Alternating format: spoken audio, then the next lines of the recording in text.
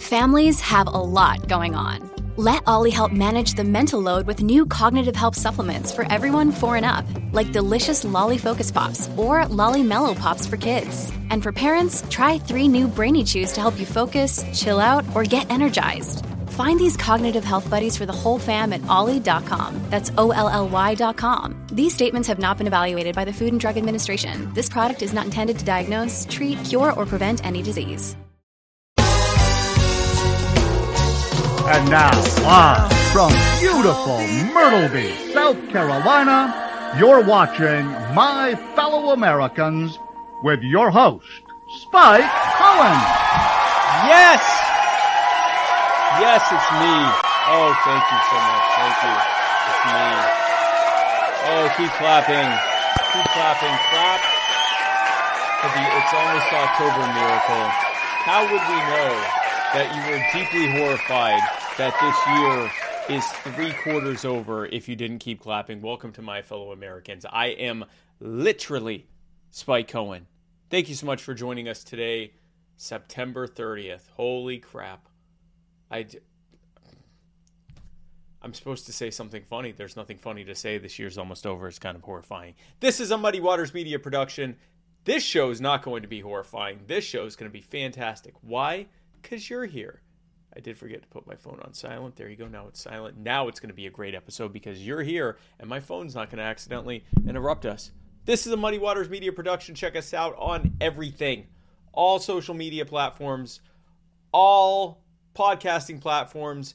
Check us out on Anchor, and be sure, of course, to subscribe to Anchor by going to anchor.fm/muddywaters/subscribe. Become a member today. You get exclusive access to exclusive Muddied Waters media content just for our subscribers, and then you'll also be able to be part of our exclusive Muddied Zoom that we do every month, where us and all the Muddy Waters, me and all the Muddy Waters All-Stars will get to hang out just with you, and we'll live stream it so all these other poor schmoes can watch and say, oh, I wish I was giving them $10 a month and I could hang out with them too. That's what you get for the low price of $10 a month. Anchor.fm/subscribe. No, anchor.fm/muddywaters/subscribe. Subscribe today. Become a Mudsketeer. Be sure to like and comment and subscribe and share and do all the algorithm things that make the internet very happy. And if you are doing so on YouTube, be sure not just to subscribe, but hit the little bell. Hit the bell next to Muddy Waters Media right now so that your phone can explode with notifications every time we go live. That's what I want for you. And share this right now. The last thing I want is for you and your loved ones to miss out on a roughly hour-long libertarian podcast on a Wednesday evening. Give the gift of Spike Cohen today. Kids love it. This episode, of course, is brought to you by the Libertarian Party Waffle House Caucus, the fastest growing caucus and the second largest caucus in the Libertarian Party. And you can become a member today and join the powerhouse movement. We don't actually do anything, but you can become a member today by going to the Facebook group Libertarian Party Waffle House Caucus. You can also become an exclusive voting member, which means nothing. That means nothing. Don't worry about it. But you can get some Waffle House. You can get this logo on stuff by going to muddiedwatersmedia.com/store and buying some. Well, you can buy all sorts of stuff there. But one of the things you can buy there is you can buy a Waffle House Caucus button or a Waffle House Caucus shirt. The Gravy King. Cumberland Cannabis. If you'd like to buy viable, ethical, and effective Delta 8 and CBD products from Cumberland County, Tennessee, well, what great news we have to share together in this moment. If you go to CumberlandCannabisCo.com, you can get all of those things. Viable, ethical, effective, hempy, cannabisy. CumberlandCannabisCo.com. Joe Solosky is running for governor of Pennsylvania. Joe is a libertarian through and through. He says that liberty is the key to Pennsylvania's success. And if you would like to help him become the first libertarian governor ever, then go to joesolosky.com. That's JoeSoloski.com. Mudwater, the most appropriately named sponsor that we'll probably ever have because it's Mudwater. Folks, if you woke up today and said, my God, if I'd never have another cup of coffee in my life, it'll be too soon. I would instead like to have masala chai, cacao, mushrooms, turmeric, sea salt, cinnamon, and literally nothing else. That surely won't taste terrible. If you go to muddywatersmedia.com/mud, you can get that and find out what it tastes like for yourself. I would add some honey. I take this, I use this, and it's very good. It's good for you. You'll want to add some honey. It's got 1/7 of the caffeine of coffee, just enough to get you all hyped up like this, but not so much that it's going to lead you to have a nervous breakdown like this. This is what nervous breakdowns look like. How are you feeling? I'm having a nervous breakdown. So, Mudwater, you go to muddywatersmedia.com/mud to get your starter pack and sign up today. Speaking of things that might cause a nervous breakdown, Jack Casey he made these books. I don't know. They might, you know what? They might lift you up. Maybe if you read a Jack Casey book, it'll have you feeling like this. But maybe if you read it, it'll have you feeling like this. I don't really know because I've never actually read a Jack Casey book and I never will. But you should by going to theroyalgreen.com and picking up these sweet, sweet books, The Royal Green, In Silver Throned, and Crowned by Gold. I'm sure they're good. I'm told they're good. Our fans and followers and family and friends say they're all great. I'm sure that's true. There's no way that Jack Casey could possibly be some kind of weird cult leader that's convincing everyone he's writing good books when in reality he's selling them on some new religion, going to take them into an island, and God knows what'll happen then. Adderpan, the most horrifying game to ever be played ever by anyone. Sure. So if you go to Steam right now, you can get the horrifying and scary thing I've ever witnessed. I've never actually played this game, but I did watch a video walkthrough, and dear Lord. So if you go and play this game, then you're going to have, this is a genre that has an acquired taste, shall we say. The kind of people who like having nervous breakdowns and feeling like this. Except you're not going to feel like this, you're going to feel like this for the rest of your life. So, if you like that sounds good to you, go to Steam and download Adderpan for the low, low price of $5 plus all of your ongoing mental health needs, including propofol. You will need propofol, and we did confirm that propofol is the correct one that I'm saying. You'll need that to be able to sleep for the rest of your life. But you know what you won't need propofol for? Fierce Luxury by Ashley. Unless you need propofol to calm down from all those high-end bags and accessories that she sells on her exclusive online consignment store. Brands such as Louis Vuitton, Gucci, and Hermes. And Chanel and Hermes.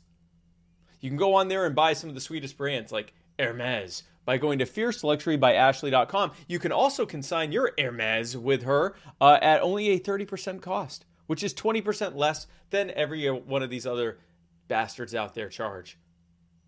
That's what she said. I don't know if that's, maybe they're not bastards. I don't know.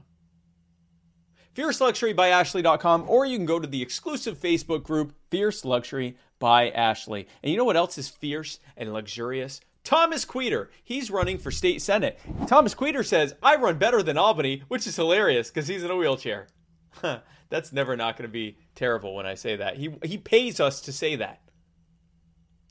Anyway, Thomas Queter is one of the most incredible human beings I know. He doesn't pay me to say this part. He probably would rather I didn't and just keep joking about the fact that he's a cripple. But I think Thomas Queter is one of the best people I've ever met in my life. He is a fantastic human being. He is emblematic of what a libertarian should be through and through. He has such a heart for the people. He has such energy and such commitment.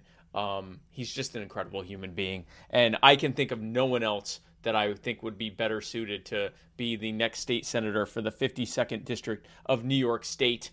And if you can, then I'd like to see who they are. In a pig's eye, they're better than Thomas Queter. You hear me? Pig's eye. Go to tomfor52.com and you can help him today. TOMFOR52.com. If after watching this you said, Spike, I am horrified and I'm going to sue you. Well, good luck, pal, because I'm going to sue you back if you're in Florida using the personal injury attorney, Chris Reynolds, attorney at law. But if you want to sue someone else and you're in the state of Florida, then you should go to personal injury attorney Chris Reynolds, attorney at law. He is a great attorney. He will sue people for you because that's what attorneys do. And he will get you so much money, just stupid walking around money. He'll get you some of that FU money, huh? Huh? I don't know what that means, but he's going to get you money so that you can swear at people. I don't fully understand that concept, but he can get you lots of money, so much money, you're not even going to know what to do. You're going to be lousy with money by going to chrisreynoldslaw.com. The intro and outro music to this and every episode of My Fellow Americans comes from the amazing and talented Mr. Joe Davi. That's Jodavi. Go check him out on Facebook. Go to his SoundCloud. Go to his Bandcamp, jodavimusic.bandcamp.com. Buy his entire discography, if you will. It'll only cost you like $25. His new album just dropped. Great music. Just a fantastic artist. I can't say more good about him. He's great. Go buy all of his stuff. jodavimusic.bandcamp.com. Thank you so much, Joe Davi. I'd like to thank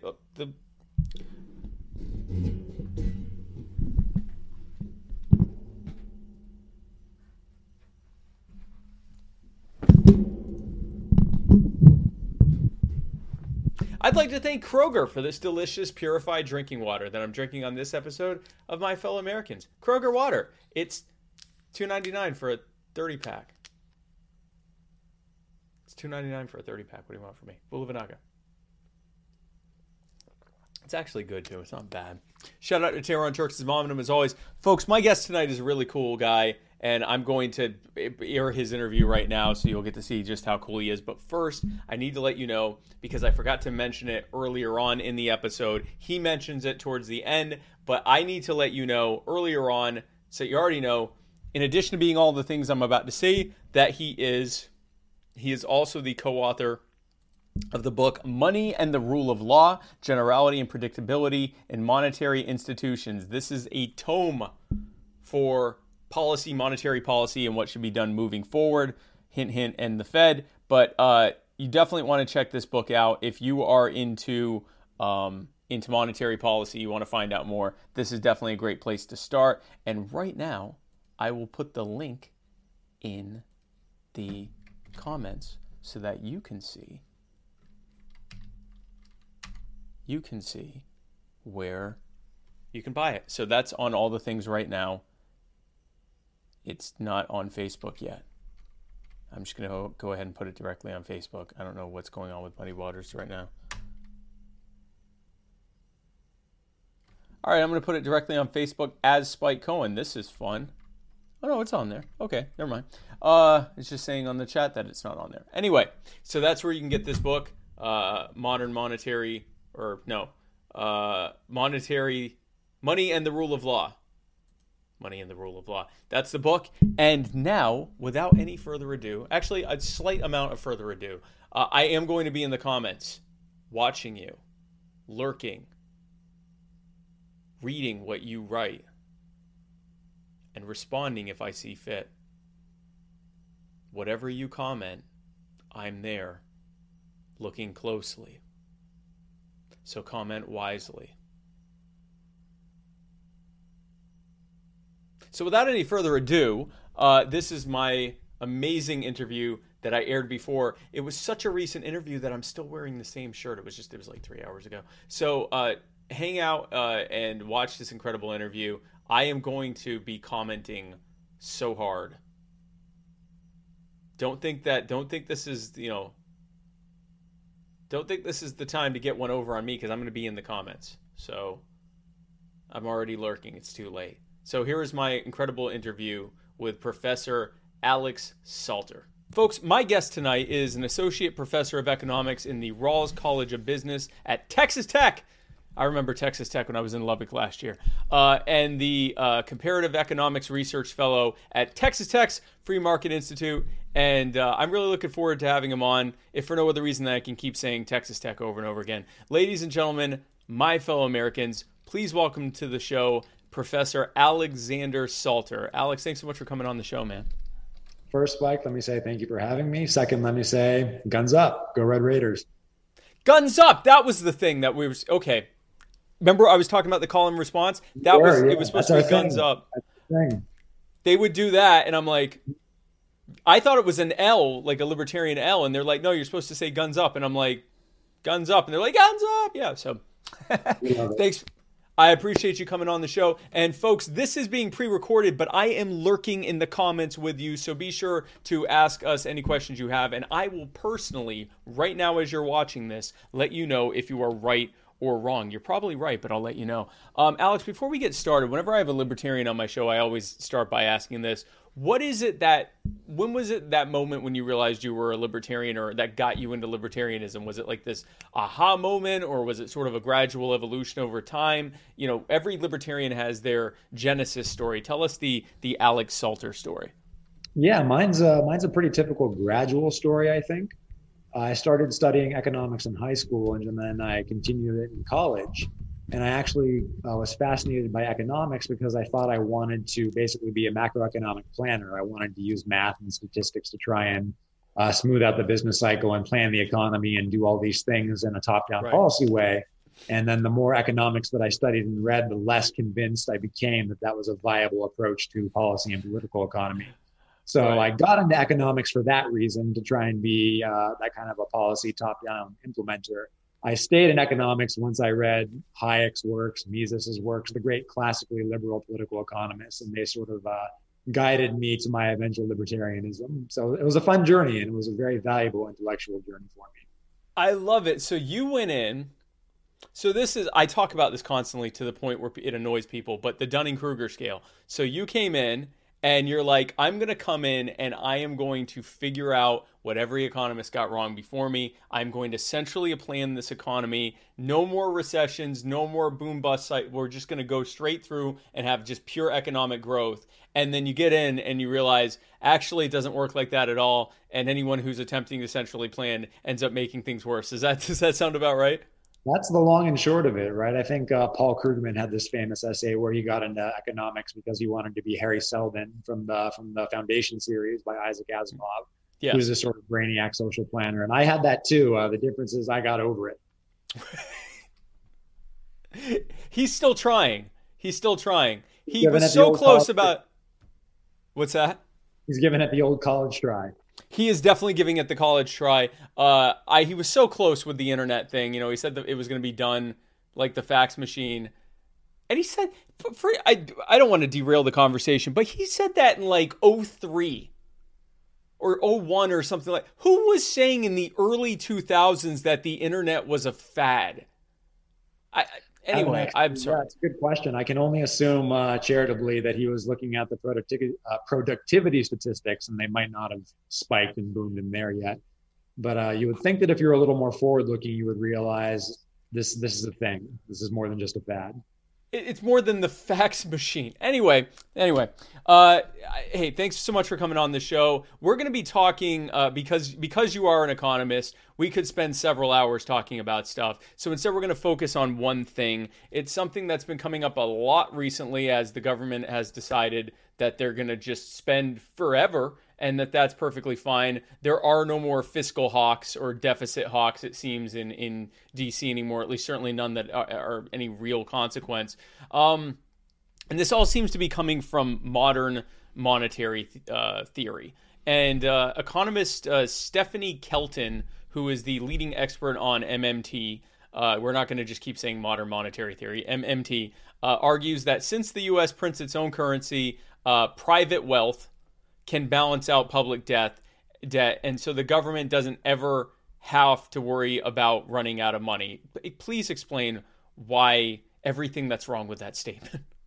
There's a lot to unpack there. So I think it was Voltaire who, when talking about the Holy Roman Empire, said, the Holy Roman Empire is not holy, nor Roman, nor an empire. Well, as it turns out, modern monetary theory is not modern. It's not really about money. And it's not an economic theory. So we're 0 for 3 on that front as well. Oh, wow. Okay. A lot of things that modern monetary theories say were actually realized by generations of economists beforehand. You can even find some of the modern monetary theory claims in Adam Smith, right, the godfather of economic liberalism. Right. So the difference is modern monetary theory starts with a set of propositions about what countries can do when they tax and spend in their own money. Right. So Uncle Sam taxes in dollars, it spends in dollars. Dollars are a currency that it controls. And so in theory, right, we can run the printing presses to meet any of our fiscal needs. We don't actually need to levy taxes. We don't actually need to go through that politically onerous process. All we need to do is print, baby, print. Now, if you're familiar with what happens when you print massive quantities of money and put them into circulation, you might be worried about spikes in inflation. Modern monetary theorists say, no, as long as there's any excess capacity in the economy, as long as there are unused resources, as long as people are unemployed, we're really not going to see those inflationary effects. And so when you get into it, modern monetary theory is really more of a policy grab bag.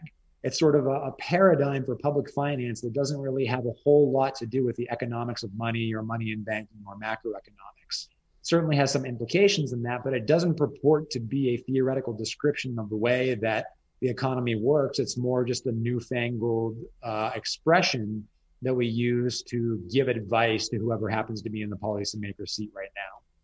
Well, so that was my question here. And again, I'm not an economist. I definitely subscribe to the Austrian school, but I'm doing so from a very layman standpoint. I mean, I have a basic understanding of Austrian versus Chicago and so forth, but I'm certainly not a professor of economics, much less one at Texas Tech, guns up. But it seems like this isn't, like you said, it's not a monetary theory. It seems like it's sort of this presuppositional thing where it's like, well, we can just use money for whatever we want.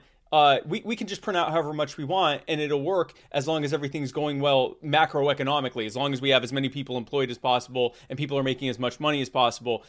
What is their justification for saying that isn't inevitably, that endlessly inflating the monetary supply isn't going to lead to inflation of prices? Where is that?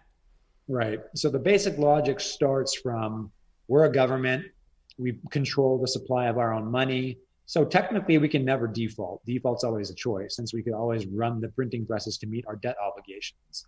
They then leap from that to saying, therefore, we should actually finance the government using the printing press and only use taxation to control inflation if it ever arises, for example. It's sort of a functional finance theory of what Uncle Sam should tax and spend. Now, as far as I can understand, the reason they don't think that there are going to be massive inflationary consequences to all this is because they see a lot more what they call excess capacity in the economy than mainstream economists see. Modern monetary theorists think that persistent resource underutilization pervades modern capitalist economies. There's a lot more that we can get out of our resources, especially labor, than it's supposedly profitable for markets to actually put to use. Now, I don't personally buy that story. If you have idle resources, by definition, you have a profit opportunity, and markets are pretty good at finding those and exploiting those. But if I'm an MMT advocate, I think that it's better to err on the side of pushing unemployment as low as it can possibly go to put up with some inflation than to risk the problems that might attend to too much unemployment, like human capital erosion, people permanently being out of the workforce. To them, those costs are worse. I think one of the big differences between an MMT advocate and a mainstream economist is they see inflation, they being a mainstream economist, sees disastrously high inflation coming into play much sooner. And really big inflation has its own costs that it creates for economic activity that actually might make utilizing resources even harder. That's what I was going to say. When you have massive inflation, that's going to lead to even more waste and more, as they would call, excess, right? Like if things exponentially cost more in a relatively short period of time, that's going to make every metric worse in the economy. I guess I'm asking an Austrian economist to explain why MMT isn't wrong, and you can't. But is it this simple to disprove this? Are we this smart, or is it just this is that bad of a theory? No, I think that it's advocates. On the one hand, they think that there's way more resource underutilization in economies than there actually is. If someone is in between jobs or left a job because they're searching for a new job, and it makes sense to not be employed while you specialize in searching for the new one, that's going to be something that a mainstream economist would say, well, that's potentially productive. The person is currently specializing in trying to find a new job, and that's going to help them find the best wage price offer that's good for them. Right. Whereas if you're looking at those same unemployment numbers as a modern monetary theorist, you're much more likely to say this is a problem, right? We have persistent underemployment. We need to put these guys to work. And as long as there are still idle workers who can be put to work, as long as there are still these shovel-ready projects in the economy, we don't have to worry about inflation. But that's just not the case. You don't necessarily need to have every single factory running as fast as it possibly can, or every single worker working overtime before you start getting inflation. If you run the printing presses and put that money into circulation and people spend the money, prices are going to go up. Once inflation hits about the 5 to 7.5% per year territory, something that we're actually approaching right now, although we're on the lower end of it, that's when many economic models start to suggest that inflation can actually make the economy operate less efficiently. We're actually going to get less bang for our buck out of our resources because inflation is throwing a wrench in the pricing process, right? It's hard to figure out what price changes are due to supply and demand changes and what are just due to the funny money effect of larger money printing and larger inflation. So I think that this is a big problem. I think that modern monetary theorists would be more likely to say, look, we don't have to worry about inflation right now. Even at current levels, it's low cost compared to what we're leaving on the table in terms of persistently underemploying our workforce. So interestingly enough, they're actually seeing so if they're looking at the average number of days between jobs that someone has, they're seeing that as far worse than double-digit cost increases, basically. Or even falling labor force participation rates. So this is something that hardline supply side mainstream economists and modern monetary theorists share in terms of their concerns, right? Ever since the end of the Great Recession of 2008, labor force participation among prime age working people has been tending down, and that's a little bit concerning. Right. And so modern monetary theorists and more conventional economists share a concern over that. And so that's good. It's good that we share that concern because it is an area that we should be taking a look at, because we don't want a large fraction of our working age population not in the labor force. But I think that modern monetary theorists are just too optimistic about our ability to quite literally paper over those structural problems in the economy.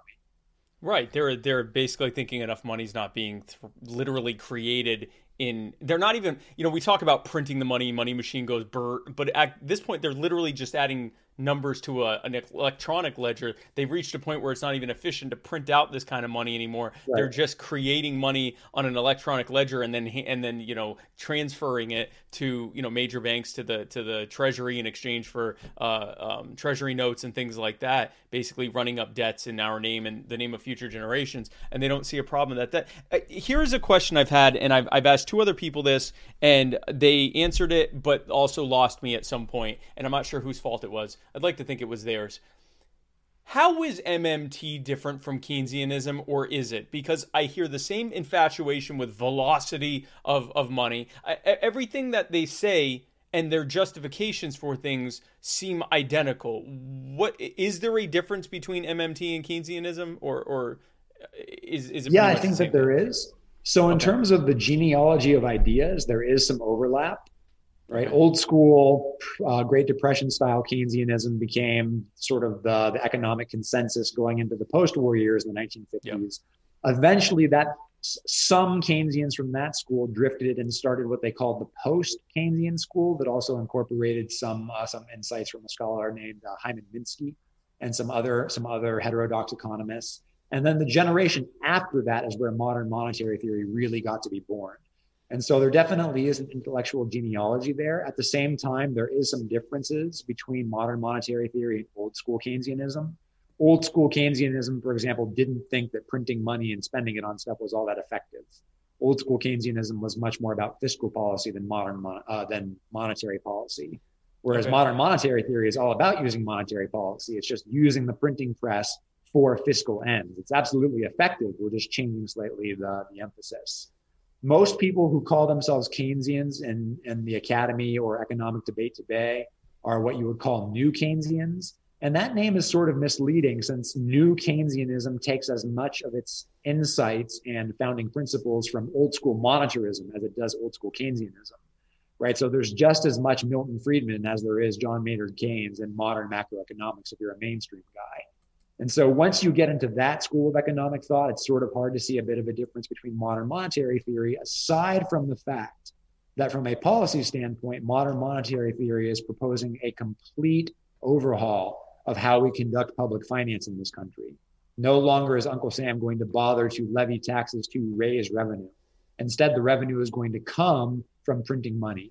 And the only thing that we'll have left over is taxation, which we might need to ratchet up if inflation gets out of hand and we want to raise taxes to get a control of inflation. Again, that's not something I personally agree with. I don't think that the stance of fiscal policy affects inflation all that much. But if you're an MMT person, you disagree with that. And what's insane about that is that, okay, so if you believe that taxation is only something you ratchet up for reduction of inflation purposes, let's say you reach a point where you are spending 10 or even 100 times as much as you could conceivably raise in revenue from the existing economy. And now as a result of that, you've got, 20, 30% inflation or 10%, whatever. You've got massive hyperinflation and a budget that is literally exponentially higher than anything you could raise from the economy. At that point, even using their theory, what could raising the taxes by even a marginal rate, much less, or even by 50 or 60%, much less a marginal increase, what would that do in their own theory to dent inflation? Or do they really believe that inflation really is not tied in any way to the inflation of the monetary policy? They believe it's the inefficiencies within the economy that are causing inflation. Yeah, MMT advocates are much more likely to believe in what might be called demand pull inflation or cost push inflation. Those are just technical jargons for kinds of inflation that are due to things for reasons other than increases in the money supply. So those explanations for inflation sort of fell out of fashion when Milton Friedman came on the scene and convinced everybody that inflation is always and everywhere a monetary phenomenon. So if you're a modern monetary theorist, you actually have a lot of faith in the ability of the taxing power to siphon off the quote unquote excess nominal income, right? The excess aggregate demand out of the economy to get a control of price increases. Now, a more orthodox economist, a more mainstream economist would look at that and say, increasing taxes doesn't really decrease the money supply, and it's not really going to do a whole lot to slow the rate at which a dollar turns over, right? Those two things together drive total income in the economy and by extension, inflation. So I don't really buy the argument that you can effectively use taxing power to siphon off inflation. I think that once that cat's out of the bag, it's going to be really, really hard to get control of. But here's another thing. Even if modern monetary theorists are right and taxation is a good tool to get control over inflation, you've got to consider the political economy of all this. Would we actually trust Congress to implement the taxes that would hypothetically be necessary to rein in inflation and stop the runaway growth in purchasing power?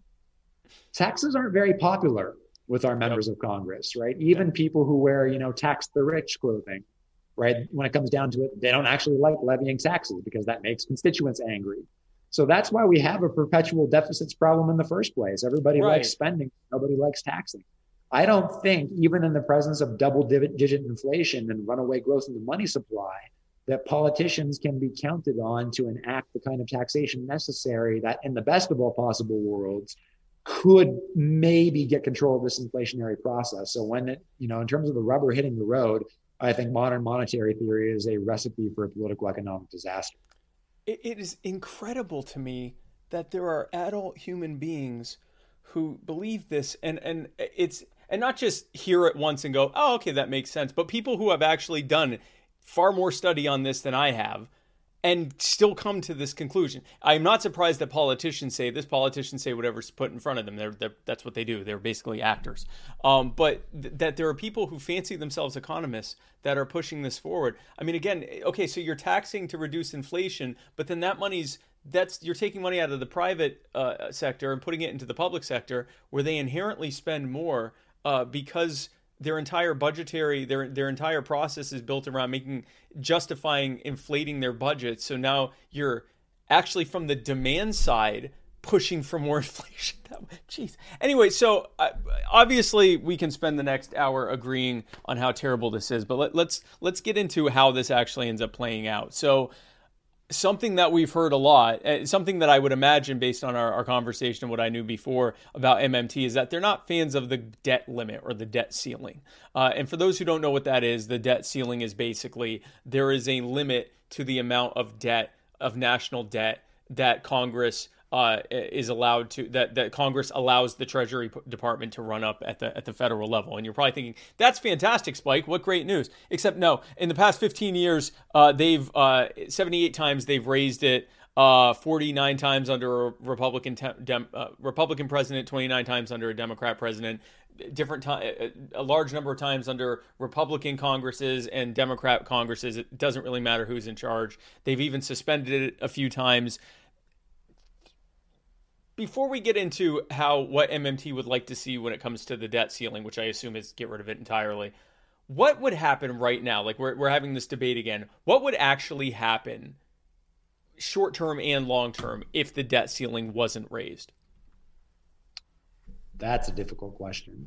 So if the debt ceiling isn't raised, Uncle Sam's in trouble because we have obligations that are due come mid-October that if in the short run, if we can't borrow some more money to pay off those old obligations, and notice how crazy that is from an accounting standpoint, by the way.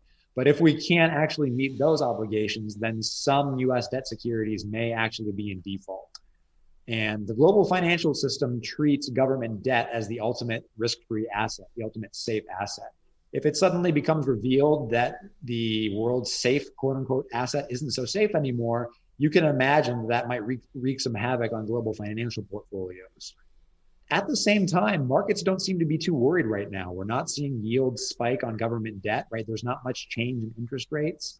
Politicians and bureaucrats are losing a lot of sleep over this, but at least right now, markets aren't. So we can debate why that is. Maybe they just think that at the 11th hour, again, the debt ceiling will be raised, or maybe they think that if it isn't raised, the consequences won't be that severe. Maybe they're counting on the Federal Reserve executing its contingency plan to buy some of the securities that are in default and pay with them with newly created money, so the people who are technically in default actually get made whole, so there's no actual problem. So for whatever reason, markets aren't spooked. And so you might view that as partially reassuring, or maybe you might view that as a sign of some more policy creep that we don't like that's yet to come. Yeah, I'd like to think that it's that they aren't worried about if it doesn't get increased. Honestly, I think the reason they're not spooked is because they know that they're going to increase it. That this is a game that they've played 78 times in the last 50 years. I think at this point they're just like, yeah, you're going to raise it. You're going to play your little, your kabuki theater about it. But at the end of the day, you're going to raise it. And yeah, like you said, you could have the Fed pull some tricks out of their sleeve as well. But I assume that you like me. Well, I don't want to assume that. Would you be in favor of just saying, no, this is the debt ceiling, we're not raising it anymore, we've been playing the okay one more time game for decades now, it's time to just, this is the debt ceiling, and yeah, we're going to have a bit of a hard bump hitting into it, but we got to pull that Band-Aid off at some point? Is that something you personally think would be a good idea, at least long term, even if in the short term it would cause problems? Yeah, I think that there's been, I didn't realize it was 78 times in the last 15 years, but there's a definite feel of playing music. Sorry, 50 years. Oh, 50 years. Yeah. Well, even so, 78 is a pretty big number, even over half a century. There's definitely a bit of playing musical chairs associated with all this, except we never actually remove the chair when the music stops. So it's all for show. I don't love the idea of standing firm on the debt ceiling now and incurring those short-run consequences, which could potentially be huge. But at the same time, you have to make a stand at some point. At some point, you have to say enough is enough. Once we realize what the political incentives are, each time we raise the debt ceiling, we make it harder to get our fiscal house in order the next time this comes around. I'm tired of continuing resolutions. I'm tired of fake budgets. I think that this is banana republic territory, and I think that it does not reflect well on the government of the United States. What I would like to see, which won't happen, but as long as we're wishing, I want a pony. And what I would like to see is some agreement to raise the debt ceiling in exchange for real fiscal reforms going into the future. So if you could get congressional Republicans to say, if and only if you agree to massive cuts in the rate of growth of whatever social programs you want, Democrats, we'll agree to raise this debt ceiling one more time, but we're also going to institutionalize a better fiscal path right now so we don't keep on running into this problem in the future. I think that would be a reasonable political exchange. Right. So to talk about the more reasonable part of what you just said, I am friends with Vermin Supreme. What would you, if you want a pony, we can try to get that for you. That's probably more likely to happen than what you said, or the debt ceiling not being raised. Honestly, I do think the reason there's no blinking happening or any market jitters is because everyone knows what's going to happen. They're going to sit there and go, oh, the Republican, oh, the Democrat, and then they're going to raise it because they always do. You've got Chuck Schumer in charge of the 50 Democrats, and you've got Mitch McConnell in charge of the 50 Republicans, and you've got Nancy Pelosi in charge of Congress. I don't, and you've got Joe Biden in the White House. They're not going to not raise it. If there had been any chance that the so-called fiscal hawks would have actually, said we're going to change this, it would have happened when the Republicans, the so-called fiscal hawk Republicans, controlled Congress completely and the presidency in the early 2000s, and then again for 2 years under Donald Trump, and it didn't happen then. I want to talk about your Reason article that just came out back in, I think it was June. It came out earlier this summer. That's right. There's nothing modern about MMT, where you said that MMT is neither modern, monetary, nor a theory. But you, in your article, you laid out 4 main reasons why MMT doesn't work today. But then, I guess before we get to that, you mentioned that modern monetary theory is not actually new, and that there's actually some precedent in the founding of the U.S. Can you talk a little bit about that? Yeah, so if you go back in early U.S. history, we're talking the colonial era and then in the early national era, in between the Articles of Confederation, but before we ratified the Constitution in 1789, currency finance by state governments was actually not that uncommon. And what I mean by that is state governments would actually print up just fiat money, obligations drawn on itself, purchase goods and services with it, basically meet its short-term expenditure needs with it. And then eventually they would retire those notes by accepting them in payment for taxation, right? So there was 2 kinds of notes. There's the tax anticipation notes, right? The government puts fiat money out into the economy and says, the thing that's going to give this value is when it comes time for you citizens to pay your taxes, we'll accept this fiat paper money as an obligation, right? So you can discharge your tax obligation to the local government with this. Or they would loan out the money against mortgages that would go to finance improvements in land, primarily farming improvements. The reason that this actually worked pretty well, most people, to the extent that they're familiar with colonial finance, know about like hyperinflation in New England and Massachusetts and also the Carolinas. So yeah, This strategy got out of hand there. But in the other colonies, especially the middle colonies, it actually worked very well. It was a reasonable way of the government raising revenue in an era where it was very, very difficult to levy direct taxes, right? We're not talking about a predominantly urban population that has lots of liquid wealth that it can pay taxes in. We're talking about a lot of farmers, artisans. Most of their wealth is tied up in capital goods. And so that means it's going to be very hard for them to pay taxes. So in what way do you levy taxes if that's the case? You print money, you put it into circulation, and you gradually increase its supply. So you have a slow and steady inflation tax, and that goes to finance a lot of short-term expenditures by these local governments. And provided that you have 4 background conditions, right, 4 things happening in the background of that, that can actually work well. What you need is jurisdictional competition, right? The population was actually pretty mobile. You need local small-scale democracy. You need a good outside option for the monetary economy, right? So if hyperinflation happens because this process gets out of hand, you can always go and farm, right? So you have an exit option to the monetary economy, and you specifically target this financing method for specific local self-liquidating expenditures. In other words, you have a project in mind and you only dedicate the newly printed money to do that. If you have all 4 of those things, then yes, currency finance can actually be a viable option for state governments. You may notice, of course, that none of those 4 conditions exist today, not one. Right. We're not talking about local direct democracy. We're talking about financing a government budget that's supposed to finance a country of 330 million people. Weak jurisdictional competition. We're talking about general expenditures rather than targeted specific projects. You have none of those 4 things going on right now. I mean, if you had 1 or 2, at least you might be able to make a respectable political economy argument for modern monetary theory, but you don't. So I just don't think it can work today. So the 4 of them, again, are that and we can contrast it with what we actually have. What it would need is a lot of jurisdictional competition. This is a literal monopoly. There is no jurisdictional competition. You aren't going anywhere without paying an expatriate tax and leaving the damn country. So that's that part's out. There needs to be, I forget how you worded it, but basically people need to be able to exit this capital part of the economy and trade another way. Am I saying that correctly? That they basically a good outside option, right? You could revert to a barter, meaning non-monetary economy, pretty easy. In the colonial era, right, when you had a lot of people farming out on the frontier, right, a lot of the trade that they engaged in those small towns, those small communities, had nothing to do with money. It was just bookkeeping. I gave you some food, and so you give me some hay later on, or something like that. So if you have that outside option, then the monetary breakdown isn't that costly for you.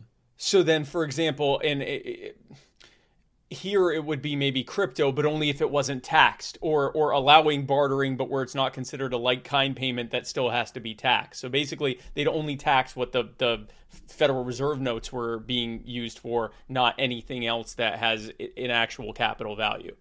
Right. Plus the difference, think about being cut off from the financial system just because using Federal Reserve liabilities is too costly because of hyperinflation. Right. Your next best option is pretty bad in 2021 because the standard of living that we take for granted depends on having access to the financial system. In 1770, though, your next best option isn't that much worse than using the monetary economy. Right. And so then another one was if it was used for very specific and localized purposes. MMT is professing using this for literally everything and for taking even more of the economy over from the government side. So basically having it finance all of our society. And then what's the fourth thing that I'm missing? So we got jurisdictional competition, targeted expenditures, good outside option, small scale democracy. Oh yeah, small scale. Right? Okay. So one of the things that we're not doing a very good job wrestling with in contemporary American politics, and haven't for decades, is that democracy really doesn't scale very well. New England town meetings work great, right? Democracy at a level of 330 million people, well, that doesn't work the same. That's not just a big New England town meeting. That's a qualitatively different thing. Right. Right. So it's just not going to work when you have that many people and that weak feedback in the political process.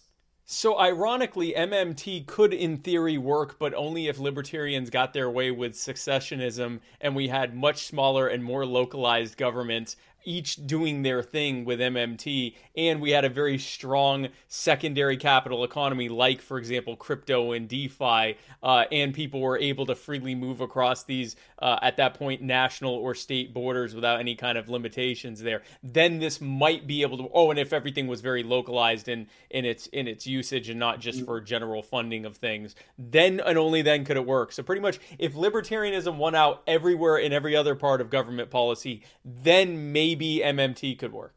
Right. If we actually had some meaningful federalism, and if most of the governing that people actually cared about happened at City Hall or maybe the state capitol. So there's a certain irony in the fact that modern monetary theory can only work in a libertarian society. That's something that I find particularly amusing.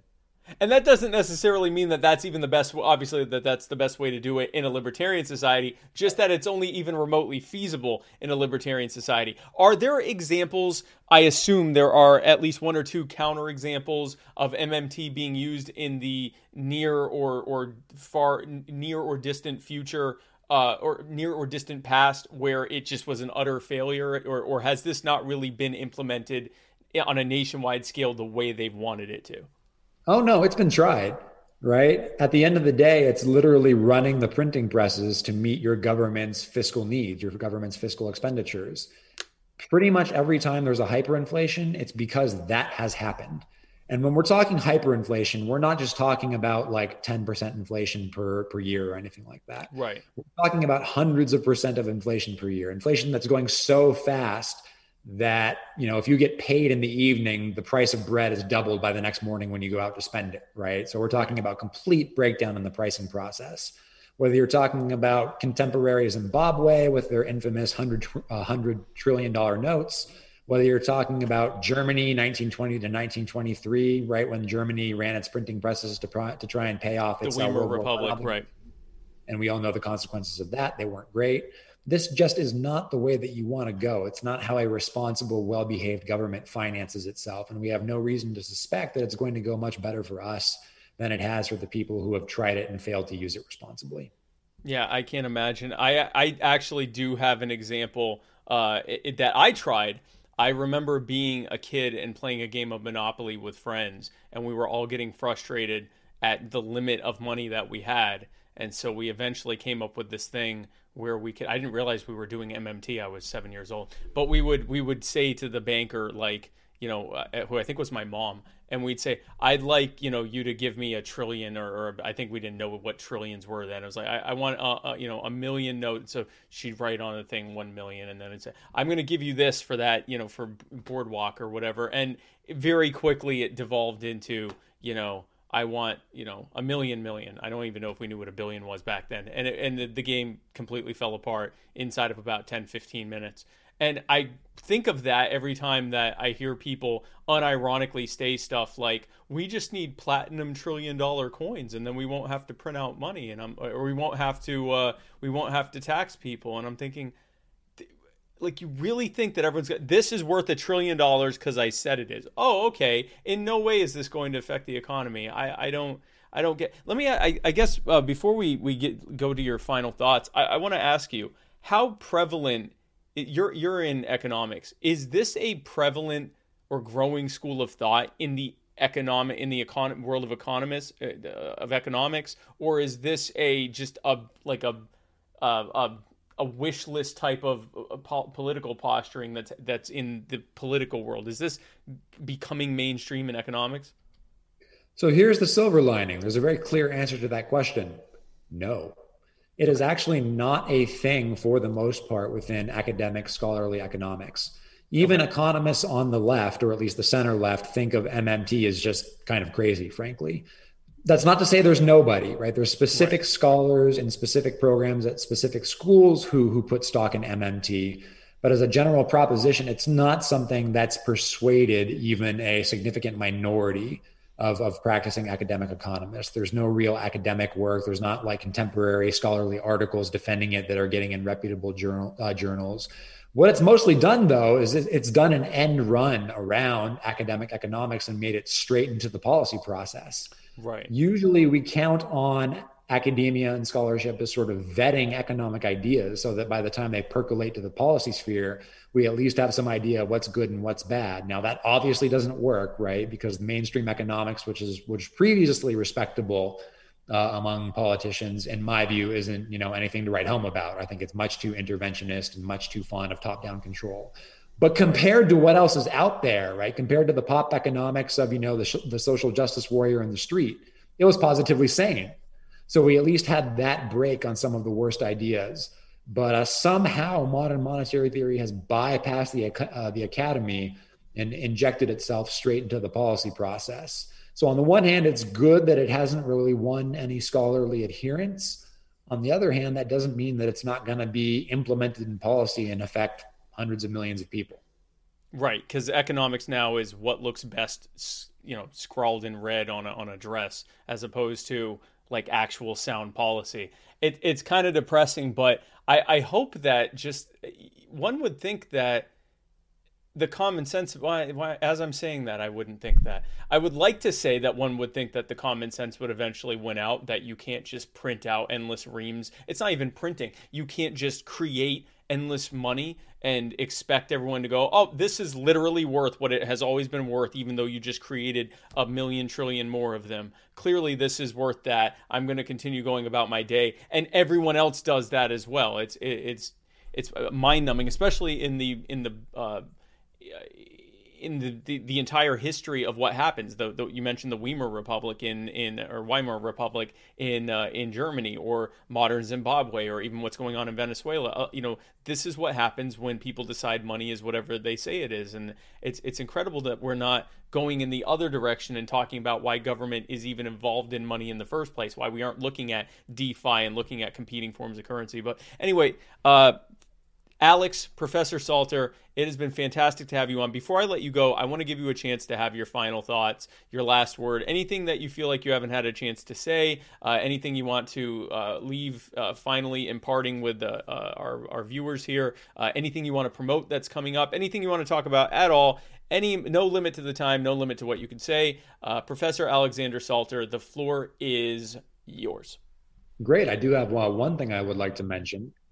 So we're obviously looking for some alternatives to contemporary monetary institutions and arrangements, because we think that the Federal Reserve, with its massive powers and massive discretion, hasn't really, clothed itself in glory. It's not done a great job. It's missed a lot of crises, right from the Great Depression to the Great Recession and everything in between. We might want to take a fundamental look at what it's doing and how it's governed. So I have a new book out. It came out at the end of May, co-authored with Pete Becky at George Mason University and Dan Smith at Middle Tennessee State. The title of that book is Money and the Rule of Law. And the subtitle is Generality and Predictability in Monetary Institutions. If you just Google money and the rule of law, it'll be one of the first things that you see. And what we argue in that book is, conditional on having a central bank, we're still going to have a Federal Reserve. Then the way to fix it is to force it to follow a strict monetary rule. So in other words, the Federal Reserve should not get to determine what its goals are. The Federal Reserve should have a rule for what its goals are, chosen for it. And then it's appropriate for the central bankers to sort of decide how they're best going to hit the goal. But in terms of the ultimate objective of monetary policy, like an inflation target or a purchasing power of the dollar target, or even an aggregate demand target, right? What economists call a nominal income target. Any one of those is a viable option. The important thing is we lasso this thing and we get it under control, because the Federal Reserve has been de facto autonomous for too long. And that's a large part of the reason why we have these bad monetary outcomes. Now, I have absolutely no hesitation in admitting that if I were picking monetary institutions, from scratch, I would not pick a central bank. I would basically have a free market in money and finance. What works for other goods also works for money and finance. We have the theory to make the argument, and we have the economic history to demonstrate that that's actually how it works. But knowing politics is what it is, the best that we can probably hope for in the short run is meaningful reform to the Fed. And so long as that's our operating, envelope, as long as that's our framework, I think hoping for a genuine monetary rule is the way to go. So I and my co-authors in that book, titled Money of the Rule of Law, make the argument for a monetary rule. We argue why rules beat discretion. We argue how a rules-based approach could have helped us, could have made the 2008 financial crisis much more mild than it actually was. And we survey some great thinkers in the classical liberal tradition, like Milton Friedman, James Buchanan, and F.A. Hayek, and talk about how they thought about monetary rules. Because all of them thought about monetary economics in very different ways, but intriguingly, all of them came to the same conclusion, which is that we need to bound the Federal Reserve with a rule. We can't just let it be a rule unto itself. So I hope you'll check that out, and I hope that you will find that a useful tool for you as you think about, what ways can we inform and improve monetary policy as it actually exists? Very good. So Money and the Rule of Law. That's right. Cambridge University Press. Very good. I will get the link to that, include that in the notes and everything, so everyone knows to. I'll spam the comments. In fact, I'm spamming the comments right now while people are watching this. I'm spamming the comments in real time with that link, so you can get it today. Listen, Professor Salter, Alex, thank you again so much for coming on, man. I really appreciate you coming on. Spike, it's been a pleasure. Thank you. Forgot to turn my mic on. Wasn't that great?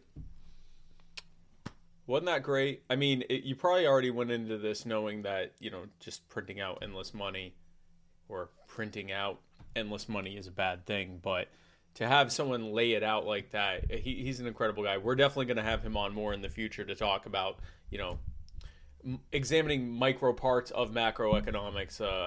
He's definitely going to be someone that we go to. Guns up, Texas Tech.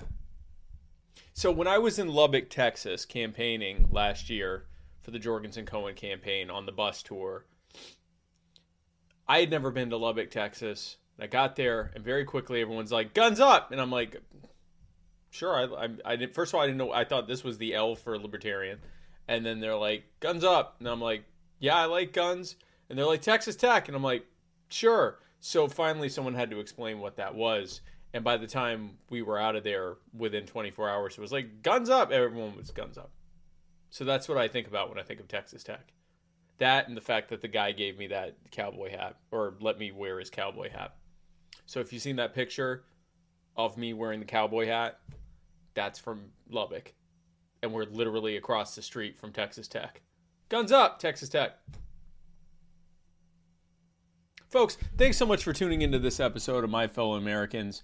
It's been really great. I really enjoyed well, don't get the hardcover. Yeah, the book is $30 paperback or $20, $18.50 on Kindle. I wouldn't get, if you want the hardcover, you can get it, but it is like $90, yeah. Yeah. So, thanks for hanging out. When am I going to be in Oklahoma? Oh, no. Hold on. I can tell you that. I'm going to be in Oklahoma. It's going to be next month. I can tell you that.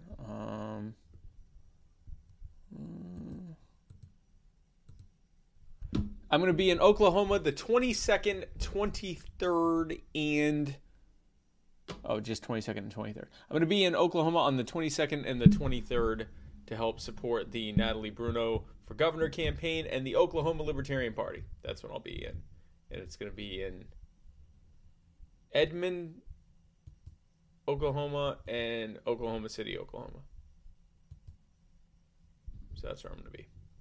So thanks again for tuning in to this amazing episode of My Fellow Americans. And it was amazing because you're here. It was amazing also because of our guests, but it was amazing because you were here. Cool. Well, I hope to see you there. Let's see. So, don't forget, if you want to become an exclusive member of the Mudsketeer Club, we're not going to call it that. You can go to anchor.fm/muddiedwaters/subscribe. That allows you to get members-only exclusive content every other week, and every month you get to join the exclusive Muddied Zoom. You get to hang out on Zoom with me and Matt Wright and Nullick and Noel and Jason and all the other Muddy Waters All-Stars for only $10 a month. And we live stream that, so all your friends and loved ones can watch you hang out with us, and they'll think, oh wow, if only I was also a Mudsketeer. We have to come up with a new name. There's no way we're going to use Mudsketeer. If only I was a Muddied Waters member, I too could be up there hanging out with them on Zoom. So $10 a month, anchor.fm/muddiedwaters/subscribe to become a subscriber today. Tomorrow, Muddied Buddy. Mud puppies. We might stick with Mudsketeer.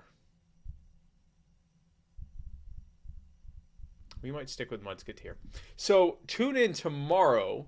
Hold on. I'm looking at October. Tune in tomorrow for the Writer's Block. Matt Wright's guest will be Nate Honey Badger Atkins, who is running for mayor of Minneapolis. Now you're thinking, wow, mayor of Minneapolis. I wonder if he's got anything going on. Well, he does. On Friday, the 1st, I will be flying to Minneapolis to campaign with Nate Honey Badger Atkins. We will be starting with a dinner, a fundraiser dinner to help raise money for his campaign. And then Saturday, we're doing all sorts of stuff. We're doing a breakfast. We're doing activism from 1 to 5. We're doing a mixer with the volunteers. We're doing dinner and bowling. We're doing all sorts of fun stuff on Friday and Saturday. And then there's a brunch on Sunday. If you go to Nate Atkins' social media or website, you can find out more. If you go to spikecohen.com, you can find out more as well. I will be posting updates throughout the weekend with where you can come and see us. All through Minneapolis, come hang out with us. And also on Friday at 9:30, if you can't be with us in Minneapolis, what you can do is you can watch Noel and Nullick right here on Cajun and Eskimo from Bayou to Igloo. Right here. And then next Monday, join us right back here at 8 p.m. on Muddy Waters Media for Jason Lyon, Mr. America, The Bearded Truth. Then on Tuesday, join us at 8 p.m. for the Muddy Waters of Freedom, where Matt Wright and I parse through the week's events like the sweet little week's events parsers we are. And then join me right back here, same spike place, same spike time, for another fan-diddly-tastic episode of my fellow Americans. Thank you again for tuning in, folks. I love all of you. I'm so happy to be hanging out with. I'm so happy to have you here. You guys are great. All of these names are where we might Muddy member. I think we're just going to be Mudsketeers. I think Muddied Militia, the Mudlitia. A member. Anchor.fm/subscribe/ no, Anchor.fm/muddywater/subscribe. Muddied Militia, that's actually not terrible. We're going to work on that. Folks, thanks so much for tuning in. I will see you next week. I'm Spike Cohen, and you are the power. God bless, guys.